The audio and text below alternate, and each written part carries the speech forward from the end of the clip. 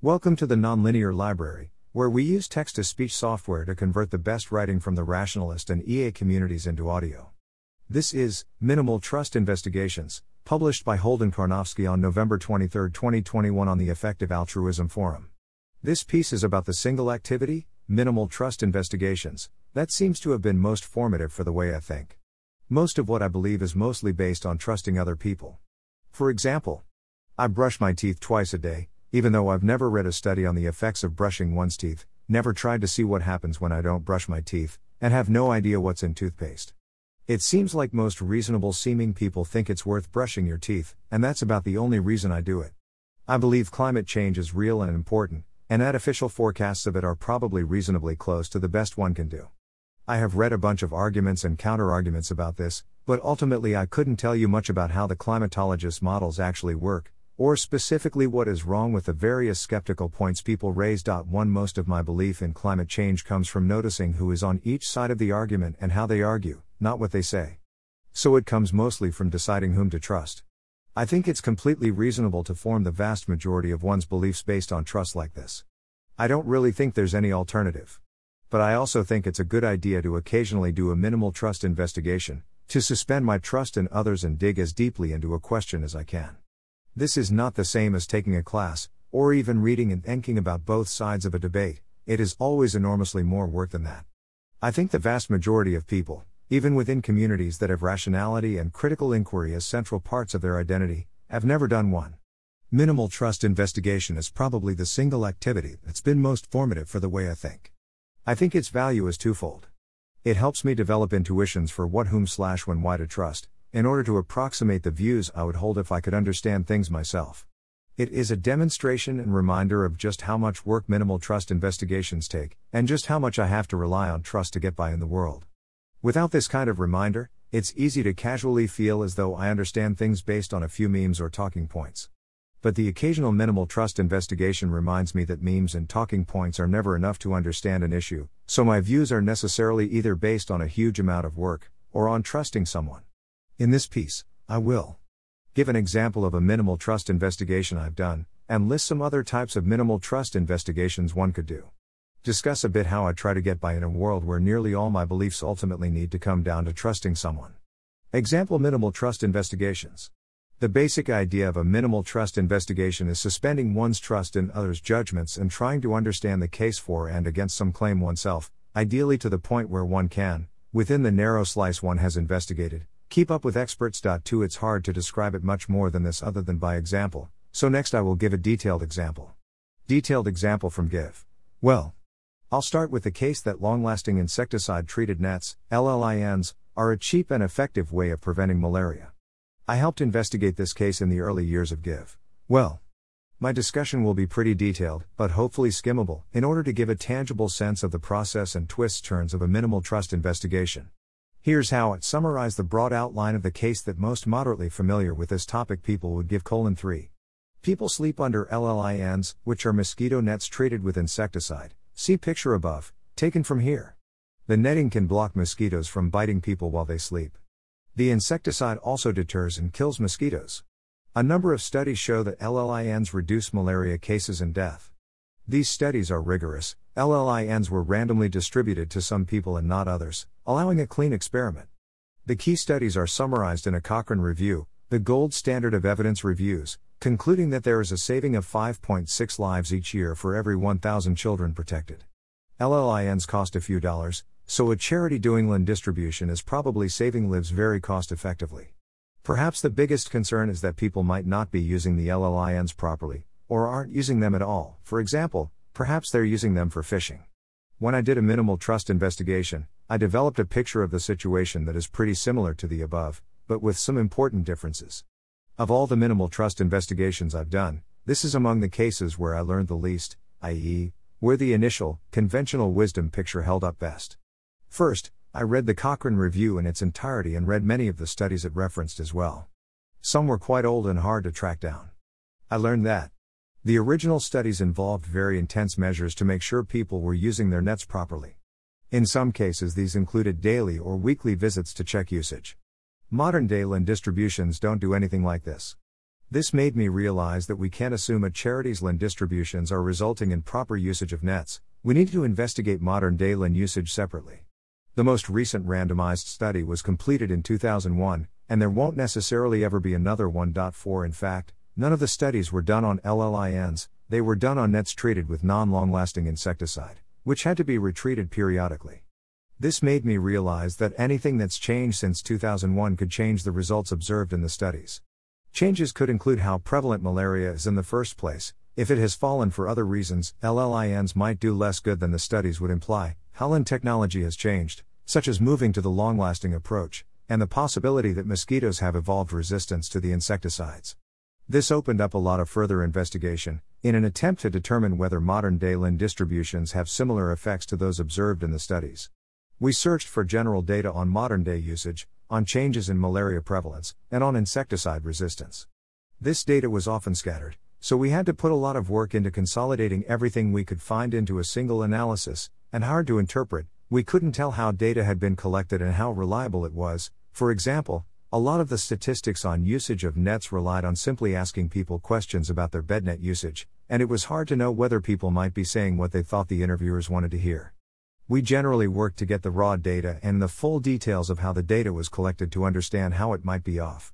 We tried to learn about the ins and outs of how LLINs are designed and how they compare to the kinds of nets that were in the studies.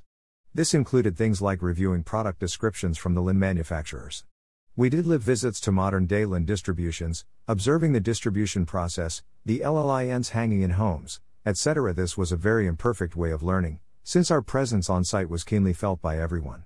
But we still made observations such as it seems this distribution process would allow people to get and hoard extra nets if they wanted, and a lot of nets from a while ago have a lot of holes in them. We asked LLIN distribution charities to provide us with whatever data they had on how their LLINs were being used, and whether they were in fact reducing malaria. Against Malaria Foundation was most responsive on this point. It was able to share pictures of LLINs being handed out and hung up, for example.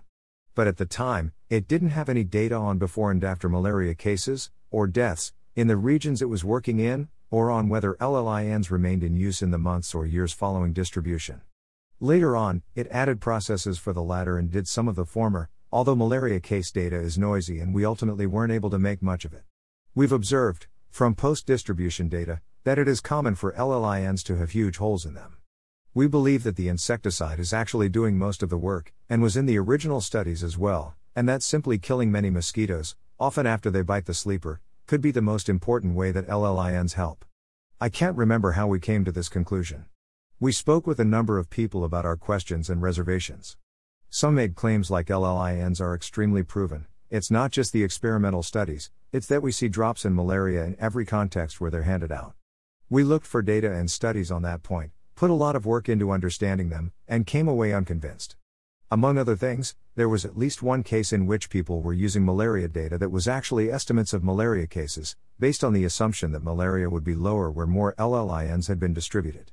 This means that they were assuming LLINs reduce malaria, then using that assumption to generate numbers, then using those numbers as evidence that LLINs reduce malaria. GiveWell, so using this model to show that malaria control had an impact may be circular. My current, now outdated, because it's based on work I did a while ago, understanding of LLINs has a lot of doubt in it. I am worried about the possibility that mosquitoes have developed resistance to the insecticides being used. There is some suggestive evidence that resistance is on the rise, and no definitive evidence that LLINs are still effective. Fortunately, LLINs with next-generation insecticides are now in use, and at the time I did this work, these next-generation LLINs were in development 5. I think that people are probably using their LLINs as intended around 60 to 80% of the time, which is comparable to the usage rates from the original studies. This is based both on broad cross-country surveys 6 and on specific reporting from the Against Malaria Foundation. 7 Because of this, I think it's simultaneously the case that a lot of LLINs go unused or misused. LLINs are still probably having roughly the effects we estimate. But I remain nervous that real LLIN usage could be much lower than the data indicates. As an aside, I'm pretty underwhelmed by concerns about using LLINs as fishing nets. These concerns are very media-worthy, but I'm more worried about things like people just never bother to hang up their LLIN, which I'd guess is a more common issue. The LLIN usage data we use would, if accurate, account for both. I wish we had better data on malaria case rates by region, so we could understand which regions are most in need of LLINs, and look for suggestive evidence that LLINs are or aren't working. GiveWell has recently written about further progress on this. But all in all, the case for LLINs holds up pretty well. It's reasonably close to the simpler case I gave at the top of this section. For GiveWell, this end result is the exception, not the rule. Most of the time, a minimal trust investigation of some charitable intervention, reading every study, thinking about how they might mislead, tracking down all the data that bears on the charity's activities and practice, is far more complicated than the above, and leads to a lot more doubt. Other examples of minimal trust investigations. Some other domains I've done minimal trust investigations in: medicine, nutrition, quantitative social science, including economics. I've grouped these together because a lot of the methods are similar. Somewhat like the above, this has usually consisted of finding recent summaries of research, tracking down and reading all the way through the original studies, thinking of ways the studies might be misleading, and investigating those separately, often hunting down details of the studies that aren't in the papers. I have links to a number of write-ups from this kind of research here, although I don't think reading such pieces is a substitute for doing a minimal trust investigation oneself.